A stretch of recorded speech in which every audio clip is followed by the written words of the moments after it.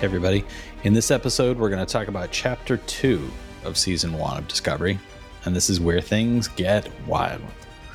That's right, Discovery Season 1, Episode 10, Despite Yourself.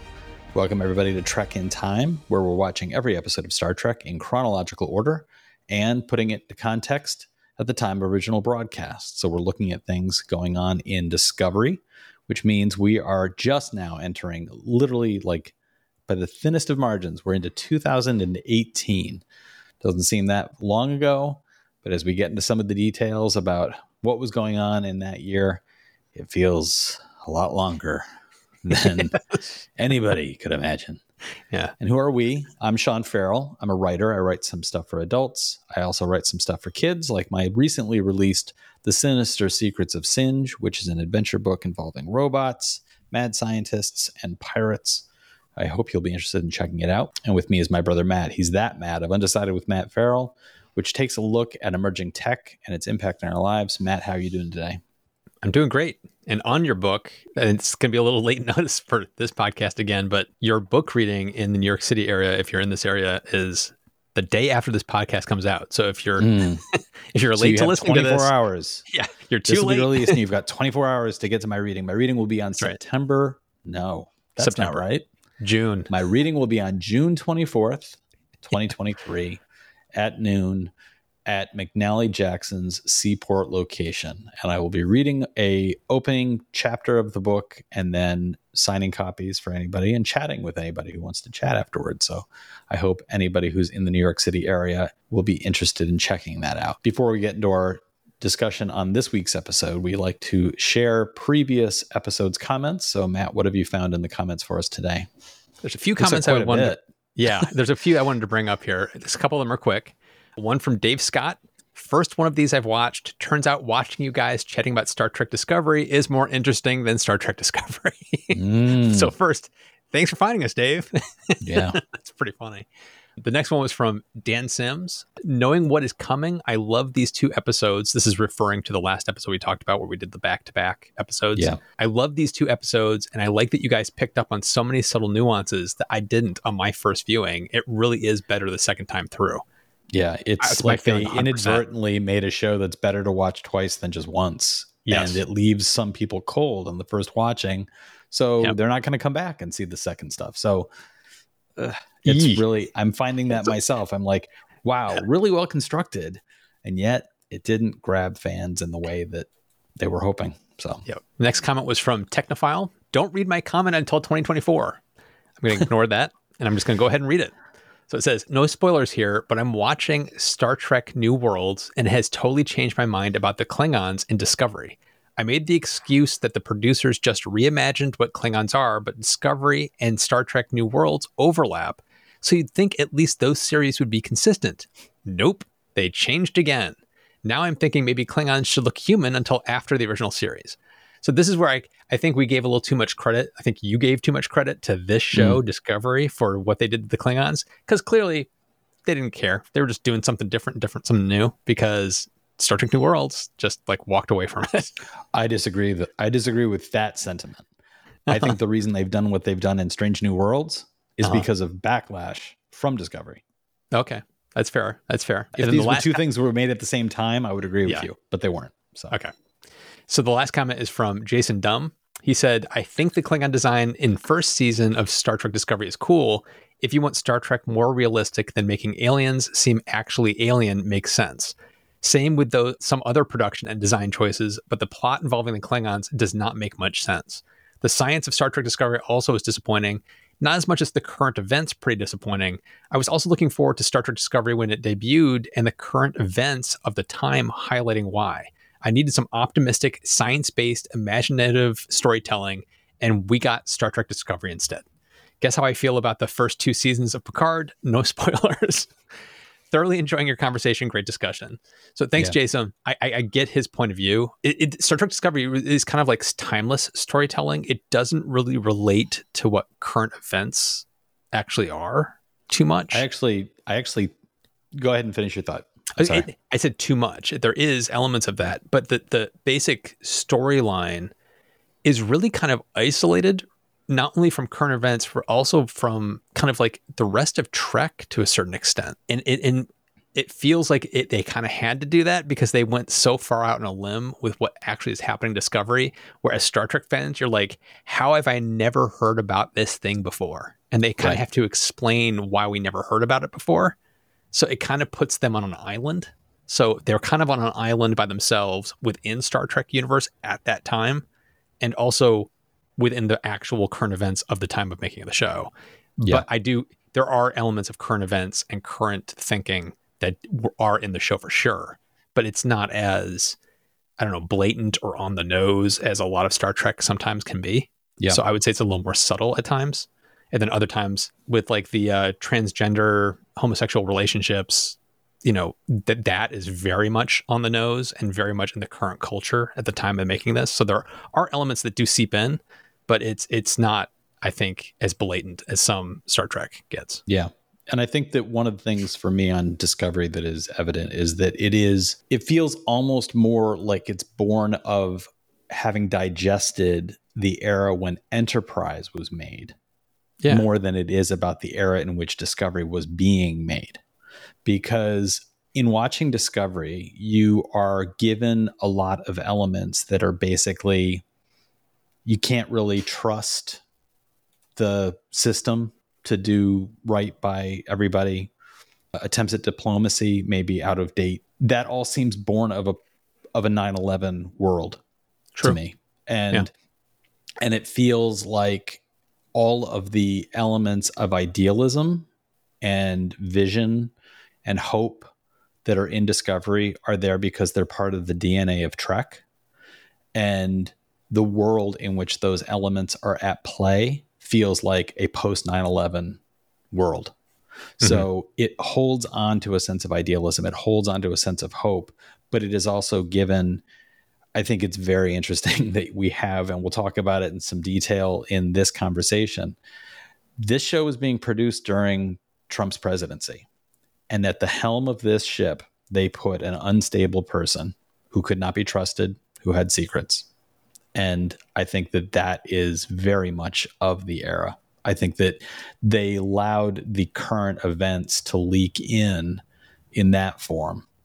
And it's almost like flying under the radar a bit.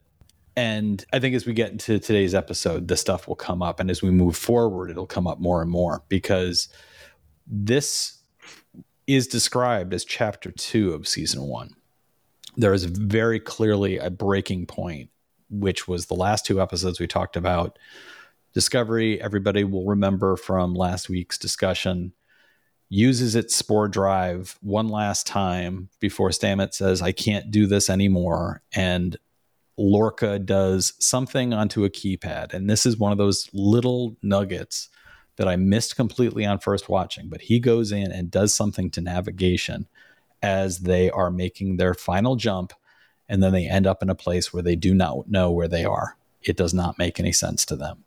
So that's where we find ourselves as we leap into the discussion on this week's episode, Despite Yourself. Before I go much further, that sound in the background is, of course, the read alert, which means it's time for Matt to tackle the Wikipedia description. Matt, take it away. Okay. Despite Yourself, that's the name of the episode. That's not a sentence. Discovery's crew determines that they have arrived at a parallel mirror universe, with Stamets now unconscious and unable to power the spore drive. Tyler confronts L'Rell. She attempts to use a verbal cue to trigger something within him, though he fights it off. They find a data core in the wreckage of a Klingon ship and learn that this universe is ruled by the human Terran Empire, who are fighting a resistance that includes species such as Klingons and Vulcans. And here, Burnham is the former captain of the ISS Shenzhou, presumed dead after an attack by a fugitive Lorca. The ISS Discovery is captained by Sylvia, Tilly's counterpart, so Tilly and the crew pretend to be their mirror selves. They deliver Burnham and Lorca to the Shenzhou, under the ruse that Burnham has been hunting Lorca since her presumed death and has now captured him. Culber informs Tyler that he also appears to have undergone major surgical modifications, which triggers something in Tyler, and he kills Culber. Tyler joins the others on the Shenzhou, where Lorca is tortured while Burnham assumes command. You gotta love Wikipedia descriptions, spending as much time as they do on the fact that Tilly tries to talk to an unconscious Stamets, but then is very hand-wavy about the fact that Tyler kills Culber. Like, oh yeah, and then he kills him because post-hypnotic, yada yada. Yeah. Despite Yourself, directed by Jonathan Frakes. If nobody knows who Jonathan Frakes is, Why are you listening to the show? clearly listening to the wrong podcast. Yes. And I have some thoughts about Jonathan Frakes' directorial decisions in this episode. One scene in particular. Okay. Written by Sean Cochran. This episode aired on January 7th, 2018. And we have our usual cast of characters. Sonequa Martin Green as Michael Burnham, Doug Jones as Saru, Shazid Latif as Ash Tyler, Anthony Rapp as Paul Stamets, Mary Wiseman as Sylvia Tilly, Jason Isaacs as Captain Gabriel Lorca, and Wilson Cruz as the aforementioned doctor who is killed in this episode. And what was the world like January 7th, 2018 when this episode dropped? Well, Matt, believe it or not, you ended 2017 dancing along to Post Malone's Rockstar featuring 21 Savage. Guess what? It was still the number one song. You were still dancing along to it. That's right, Rockstar by Post Malone. And the movies, what were we lining up to see? Well, this is interesting, I think. Oh, boy. Jumanji, Welcome to the Jungle had been released in December of 2017, but it took 3 weeks for it to hit the number one spot. So I think that's very interesting that a movie could sit and build an audience over time.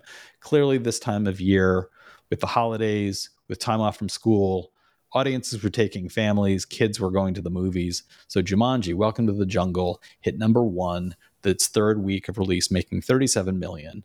It's the 2017 American fantasy adventure comedy film directed by Jake Kasdan from a screenplay by Chris McKenna, Eric Summers, Scott Rosenberg, and Jeff Pinker.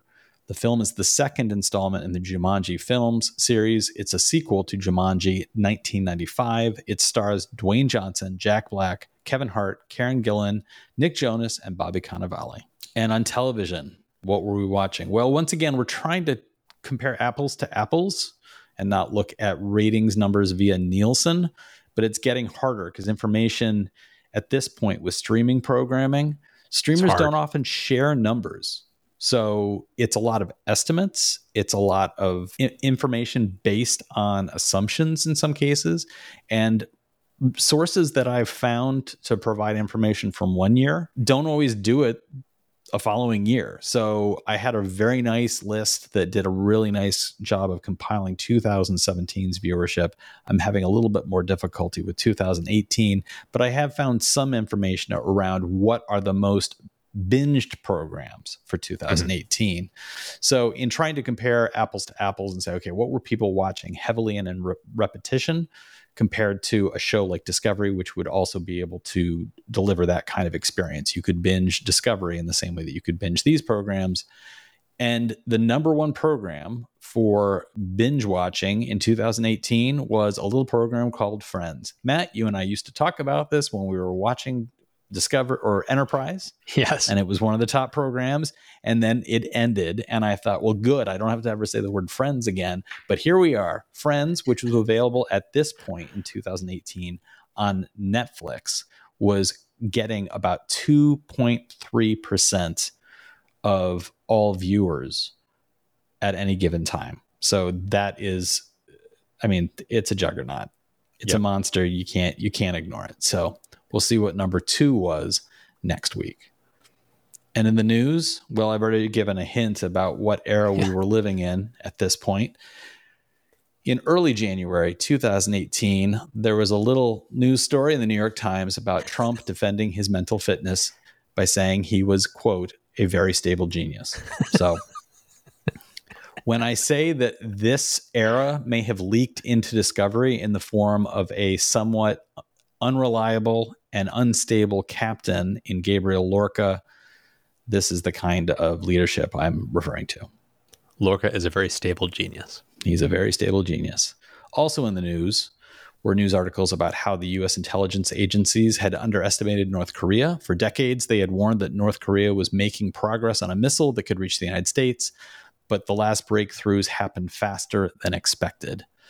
And also, India's economic woes are piercing Modi's aura of invulnerability. Prime Minister Narendra Modi's policies are being criticized as India's hot economy cools, but with society so polarized, his Hindu base still appears solid.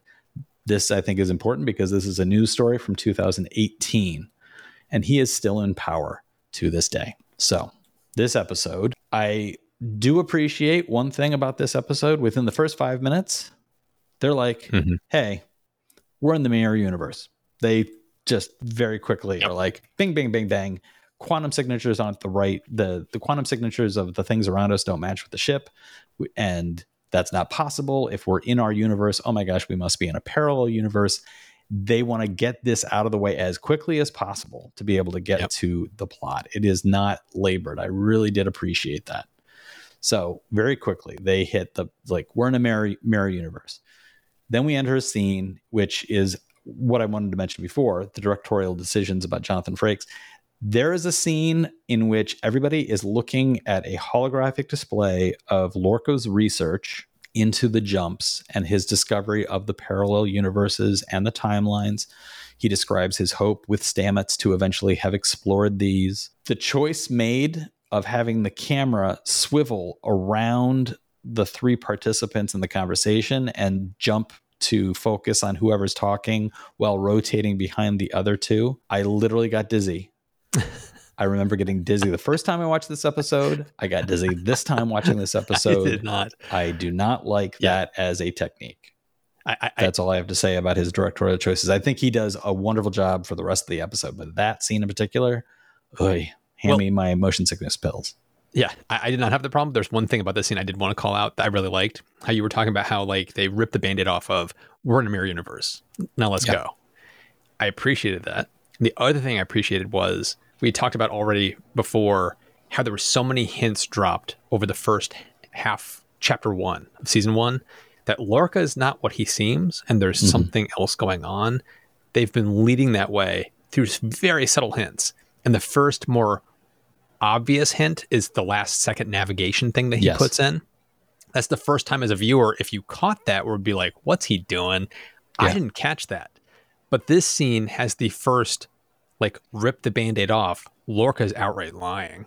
Yeah. In this scene, when he says, I talked to Stamets and he was very excited to work with me to explore this. Where we as viewers know, the last scene we had on the deck where the two of them were talking, Stamets was like, I'm out. I'm not doing anything with this anymore. So it's like, it was very clear that he's lying here. So now we know Lorca is a liar. It is very helpful to remember. It is very helpful to have spotted and hold on to his control of the data pad. Yeah. In the last episode. Without that, he's just lying. But with that, you're like, he did something here. He brought them here. So this is now the first moment. Not only is he lying, but you're like, he's manipulating everything that's going on, and he's largely responsible for what's happening here. This is also, in this episode, I think, one of the again, I think the writing here is super terrific and subtle and pushing forward in a very natural way. He is so fixated on keeping Burnham safe. Yes. That she has to argue with him about her relationship to what has to be done and saying, if I'm not here to do these things that I know about, why am I here? So here we have a captain who is overly protective of something that is seen as an asset. He is doing things to take the ship into places where everybody else is in the dark, but he clearly did something. And now he is lying actively to the people around him.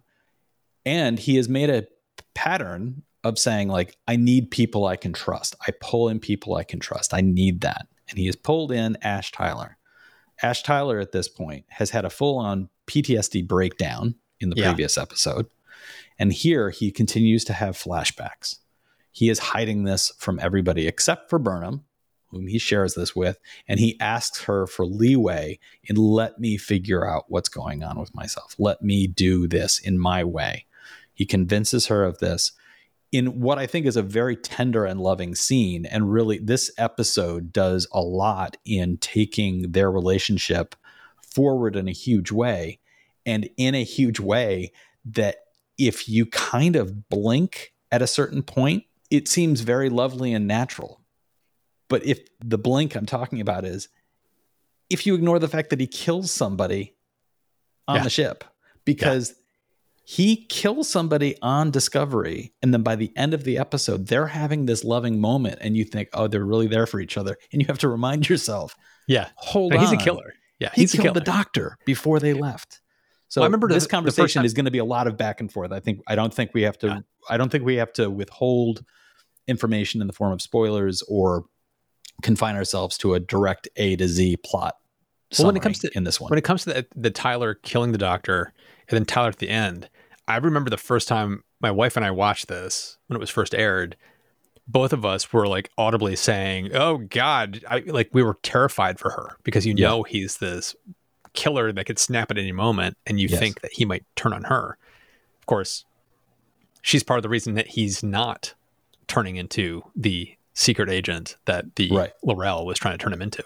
Yes, but we don't know at this point. So there's interesting things that they're doing with Tyler. It stretches believability for me a little bit because Let's talk about this aspect of the show at this point. But go ahead and just launch into what you were saying. Because he was so on the edge during the opening sequence where he's trying to go get the Klingon data core from the debris and has a breakdown there, and the only thing that keeps him on point is when Burnham talks to him over the radio and talks him down. Everybody knows this. Everybody's recognizing this. The entire bridge crew recognizes something's not right here. Lorca comments on it. Like, everybody's aware that he's coming unhinged. And yet, Lorca picks him. It's like, it doesn't quite make sense why he would have done that. Yeah. Even needing somebody he can trust, it didn't make sense why he went along with that. The second issue it was awfully convenient that he was alone with a doctor in the medical bay to kill him. Yeah. No other patients, no nurses, like nobody around to see him just doctors twist have been in and out of there in every other scene. Yeah. Correct. It's like, this is the only scene where suddenly it's ghost town and nobody's around. And at this point, the doctor knows he is not who he says he is. He knows this. Yeah. He wouldn't be alone with him. It's not I'm not quite sure what's going on. He's like, they reshaped your bones. They like changed you from something into what you are now. You are not Tyler. He knows that. He doesn't know why, but he knows that. How is he so casual and comfortable to be talking to a man that is clearly not who he says he is? Yeah. He would have had somebody else there. He would have had security there. It's like there's so many issues I have with the way that scene was set up. I don't have a problem with the murder, because obviously interesting storytelling. It's great tension that pays off over the coming season. But it's just one of those. The way it was set up to me felt a little hand wavy and a little thin. It didn't hold together for me. Yeah. For me, I think this is a great demonstration of something we always complained about in Enterprise. Yeah. Which was, if you're going to have a character show up to be disposed of, having them show up unexpectedly in one episode only to die in that episode is telegraphing what's coming. This was a killing of a character that you do not anticipate, because the doctor of the ship is going to be a recurring character. And of course, if it's going to be a recurring character, if you get an actor like Wilson Cruz to play that character, this is a well-known actor. This is an established guy. So for him to make an appearance in multiple episodes, he's not always in every episode, but he's also the partner of one of the main characters. Like, this is a guy who's going to be around. So the murder, I think, as a storytelling element is fantastic. It is, and it is gripping, and it is harrowing in that moment leading up to the murder. As illogical as you point out, why is nobody else in the medical bay? Are they having this conversation super late at night? What is the setup here that makes this work? Waving that away, the conversation, I felt, did a fantastic job of charging it up with, you are not who you think you are. I don't know what you are, because the entire thing is, we've taken a look at you from the perspective of, did the Klingons do something to put something into Ash Tyler? And now the doctor has taken a different approach, which is, did somebody take something and put Ash Tyler on top of it? And he has identified that. The scar tissue, the psychological scarring, the things that he's identifying, he's like, are consistent with imprinting as opposed to subverting. So that conversation, as he's revealing these things, I felt it charging up the room in a really fantastic way. And I really loved the depiction of that moment. And when the killing comes, it happens in the blink of an eye. And it happens in the way that Tyler in that moment appears both there and not there. It's sociopathic.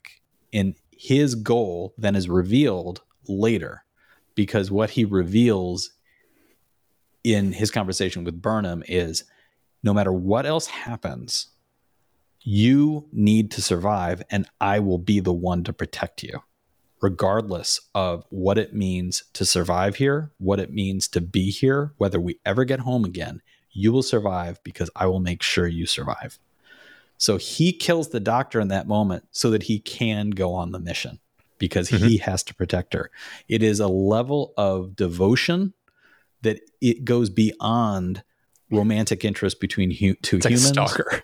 It's stalkerish, and it is depicted as the latter part of the episode, where the prior part of the episode is all about him and L'Rell, and him going into conversations with L'Rell, some of them that seemed fantasized, some of them that are literal, but those conversations revealing, what am I? What did you do to me? You know what you are, she says. And then they both begin to speak Klingon.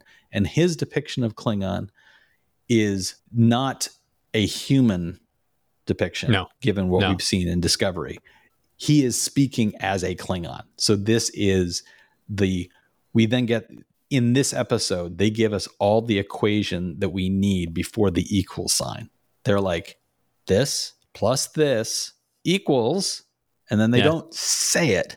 They don't say what it equals, and I'm not going to say what it equals either, but they're giving us all the parts. So if you are an astute viewer at this point, you are sitting there saying, I know what this is. I know what has happened. For me, one of the big leaps in this episode and in this series at this point in season 1 of Discovery, I had an issue with the Klingons' ability to do this. I did not. Yes. I did not like it as a part of the show. I was just like, this doesn't work for me. And having said that, and I mentioned this last week, there are elements of Discovery that, as much as I don't like them, I still like them. So I don't like the fact that this is depicted now as the Klingons' ability to do this, because this is something that doesn't fit, I don't think, with what we know of the Klingons in the future. And there is, of course, the opportunity to say Discovery is taking place a long time before Next Generation. So the Klingons of Next Generation may have a different definition of what it means to be honorable, what it means to be Klingon. They may be redefining it in ways over 100+ years, where they're saying, like, we are Klingon, so this is what we do. And we would never use subterfuge. That's one of the key things about Klingons in the Next Generation era, is they talk about, to be Klingon means to boldly go forward as a Klingon, present yourself as a Klingon. We do not use subterfuge. We do not use trickery, and spycraft is not something that is utilized by the Klingons the way it is used by Romulans. That is one of the reasons why Klingons view Romulans as dishonorable. So this level of, we've taken somebody and we've turned him into a human, we've imprinted a personality on top of him to create a Starfleet officer to do this thing, does not feel like it is within the same realm as the later. I would disagree. But again, I would disagree. I could be wrong. Because this does not feel like a Klingon society decision to do this. This was L'Rell. And L'Rell has been set up as coming from the house of thieves and liars. She is duplicitous. Her entire family is not to be trusted. She's an outcast of Klingon society because her family is considered a bunch of thieves and liars. Right. We've seen her do this over the entire series so far, where she will basically say whatever she's like Gaius from Battlestar Galactica. She will say whatever she needs to do at that moment to weasel out of whatever situation she's in. So it makes sense that she would have been pushing to do whatever this thing is that they did to Tyler, because she's trying to do this duplicitous subterfuge. That's what she's all about. So it makes sense from a personal Klingon point of view, not a Klingon capital K kind of point of view. Yeah. So it's like, I don't think this flies in the face of what we know of Klingons at all. But I do agree with you. The technology and the ability to do this is like, what the hell? It's like, if they could have done this back in here, it's like, why have we never heard about this before? It's like, it seems kind of crazy that this is a technique that was doable hundreds of years before every other show we've ever seen. Yeah, it's on par with the spore drive itself. It's it's well, these crazy. are technologies that are wild. And like, Yeah. if you could do this, but to lean back into what you just said about like individual Klingon actions versus Klingon societal actions, I do appreciate that as an aspect of this. And I do agree that does explain a good portion of like my not confusion, but just, it's wild because when we're watching these episodes, what I have is the experience of, that doesn't make sense, but fine. Right. Like, I find myself like making a footnote as I'm moving forward in the episode, and I'm like, but that's fine. And that, I think, is a testament to the writing, the performance, the directing. Like, they're convincing you that, yeah, some of these things don't mesh, but you know what? You're still enjoying the story. And so it's working in that way. It would not work in a lesser program or a lesser movie. I just last night watched a film which arguably had a Lifetime movie plot, but it was written and directed by an incredibly accomplished director. So despite the fact that it is effectively a Lifetime movie plot, it is so well told that it's captivating and it was an enjoyable watch. So I think that's some of what's happening here. The talent and skill going into some of this storytelling is good enough to make a hardcore Trek fan accept things that don't easily mesh with what we know or what we anticipate. And they are, of course, walking on a razor's edge because they've set up a show that's a prequel again to the original series. So if this was all taking place 1,000 years after Next Generation, we would be like, hey, Trek is in the far future now. But they've put themselves in a position of, you're going to be judged against not only the original series, but literally Enterprise. Yep. And one of the things that I wanted to point out briefly before we move on to what I think should be the last part of our conversation, I hope everybody picked up on, they refer to the Defiant. Yes. And the Defiant was one of my favorite stories from Enterprise right at the end, when they had a whole, the Defiant in the original series that got pulled through a Tholian web and it disappeared. Turns out that was into the Mirror Universe in the past. And that entire storyline is referenced here. I loved the fact that Direct they're connection. like, yeah, we've got this thing. We've identified it must be the Defiant. How is that possible? Well, it's from our era, but it went into the past of this universe. So if we can get a hold of something, like, it becomes this whole layers of like, we're seeing, so cool. We're seeing the ramifications. We're seeing the ramifications of what happened in Enterprise happen now, and it's like it's really cool. I did love that callback. Very cool. Very nice fan servicey stuff. Especially like come on, they're referring back to a show that nobody really watched. Yeah, I mean, it's like Trek is Trek. Like, they're like, the right people will know what we're talking about. Like, how did the Defiant end up here? For a lot of people, it's going to be like, the Defiant is another spaceship. It must have been another spaceship. Yep. But to that audience that watched Enterprise and the original series and makes these connections, it's one of those like, this is so cool moments.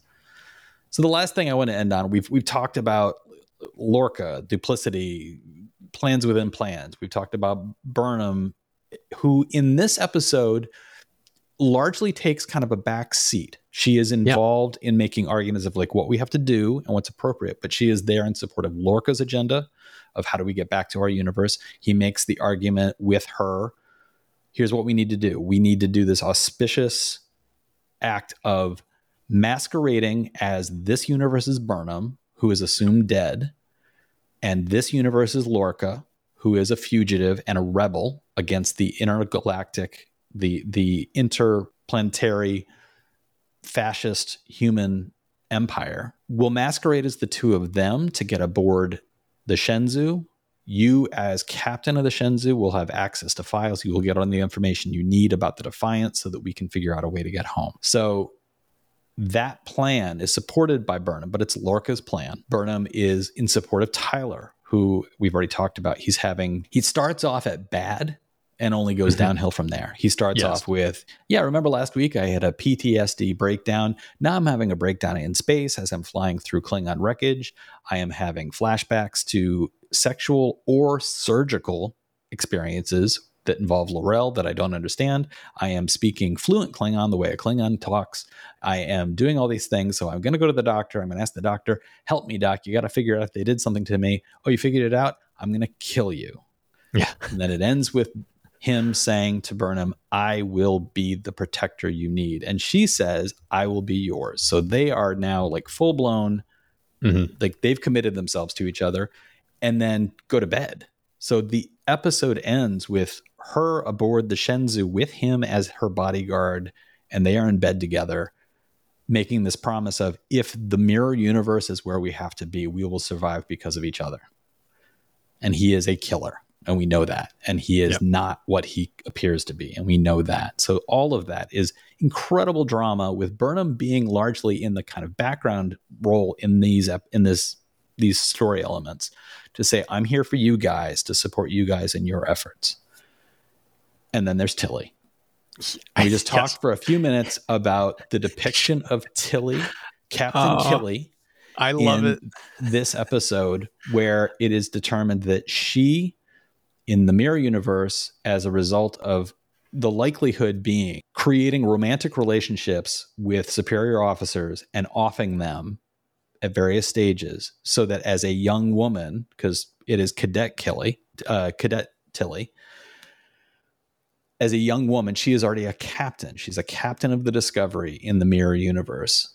And she has a multitude of nicknames that all refer to the fact that she is a dangerous individual. So what did you think of two things? The actress's depiction of this version of a very uncertain Tilly, and we're talking about Mary Wiseman. What did you think about Mary Wiseman's depiction of Tilly through this entire episode? And what did you think of Cadet Tilly's depiction of Captain Killen? Brilliant would not be an understatement.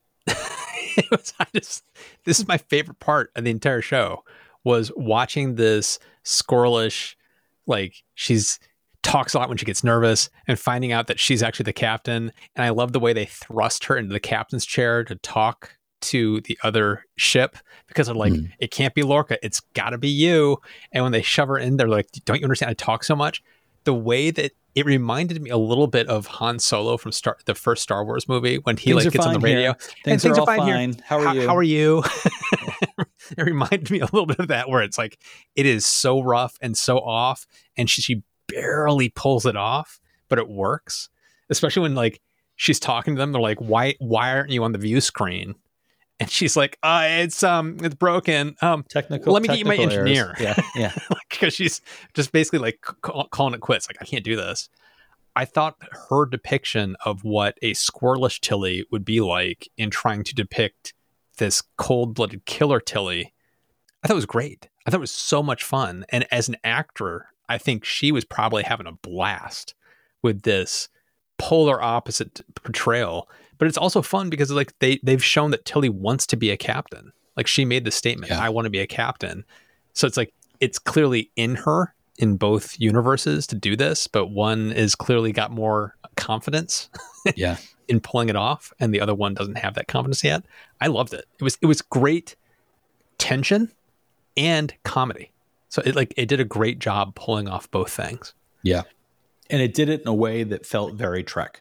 I thought it was reminiscent of those moments where you take some character who and you know them as they've got their little fiefdom that they operate well in, and you plop them into something well deeper than what they're accustomed to. And I'm thinking of some of the fantastic scenes between, like, Odo and Quark, where like the darkest storylines are Deep Space Nine storylines. There are seasons of that show which are about an era of Trek which is very dark, and the two of them, along with Garak, will have conversations where it will lighten the mood of an episode for just long enough for you to catch your breath. And that's what she's doing in this one.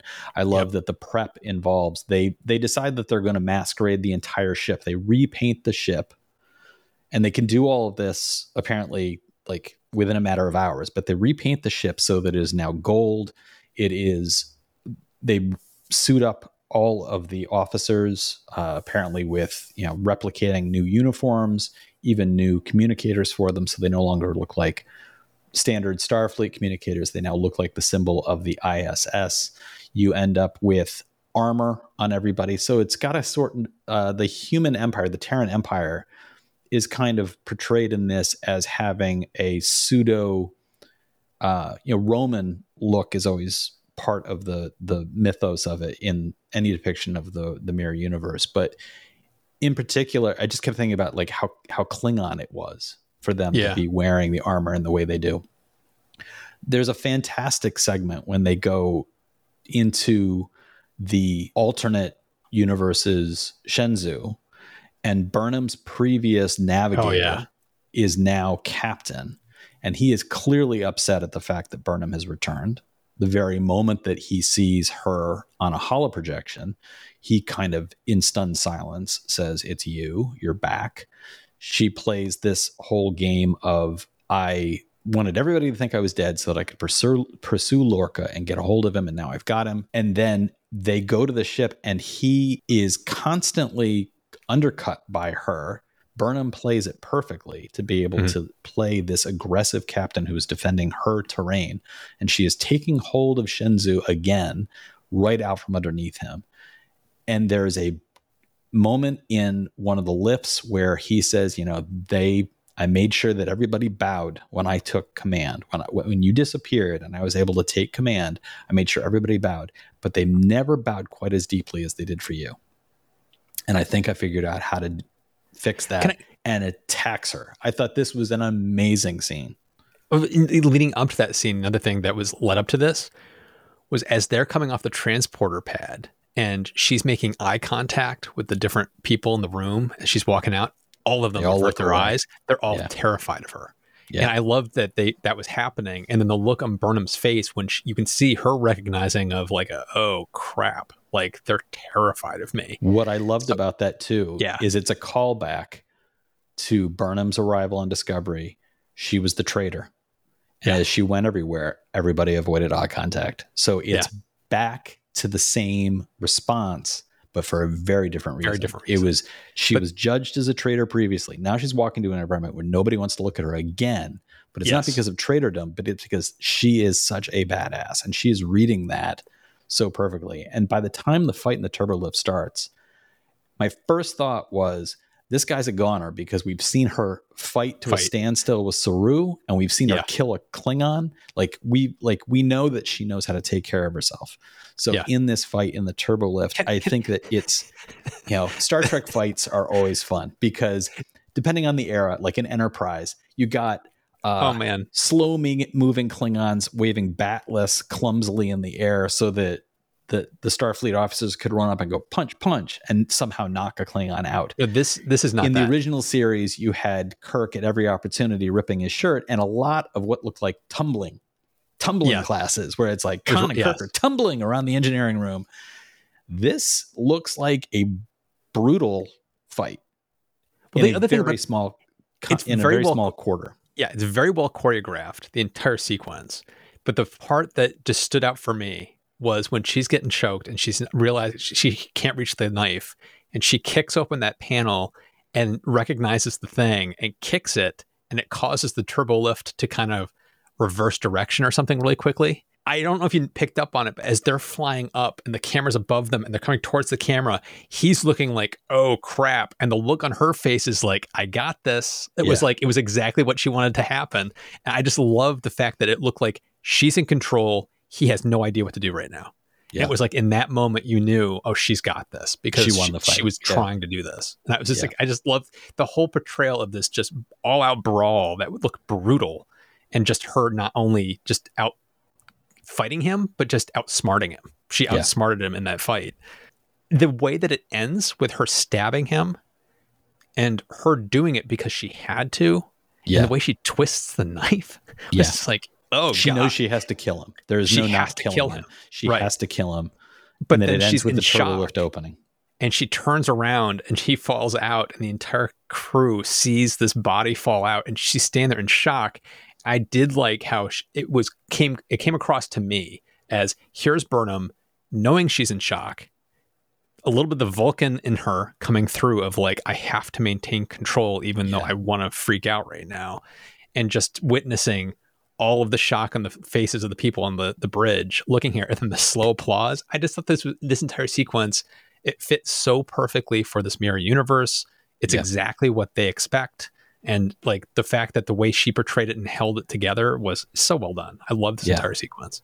And Tilly's involvement in fulfilling the role of the arrogant, aggressive captain, reluctantly at first, and then warming up to it and practicing. And in the scene where she's finally put on her full uniform and says something to the effect of, well, let's go take care of these assholes. And then looks around like, is that a problem? And Lorca is proud of her in that moment. Like, no, you're doing exactly what you need to be doing. Even Lorca's imitation of a Irish engineer, a little bit of a winking callback. That's his actual accent.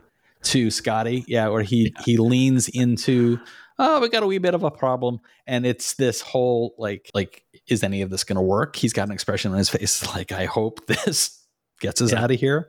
The whole depiction of how Tilly leans into aggression, even with the crew, she has to stay in character, so she's barking at people, even though there are no other mirror universe people around. She has to do that for herself. So she's being mean to the people around her. And it's a demonstration, I think, for us, as you mentioned, this is a character who wants to be a captain. And she's leaning a little bit into like, I'm uncertain about my ability to do this, but she's learning that she can. And so that's, I think, a really great turn for that character. So we end the episode. There was a part of me that I was almost ready to say, like, should we view this as a two-parter? But then I realized this isn't really a cliffhanger ending. This is just the opening of a new chapter. So that's why this discussion has been limited to one episode as opposed to last week where we dealt with it as a two-parter. What we are left with here is not a how will they get out, but how will this continue? Because we're left with Lorca in a torture chamber. That looks terrible. That's the first depiction of the torture chambers in the mirror universe where it legitimately looks terrible. Yes. The depiction of it in the Enterprise episode was largely like, oh, it's a phone booth.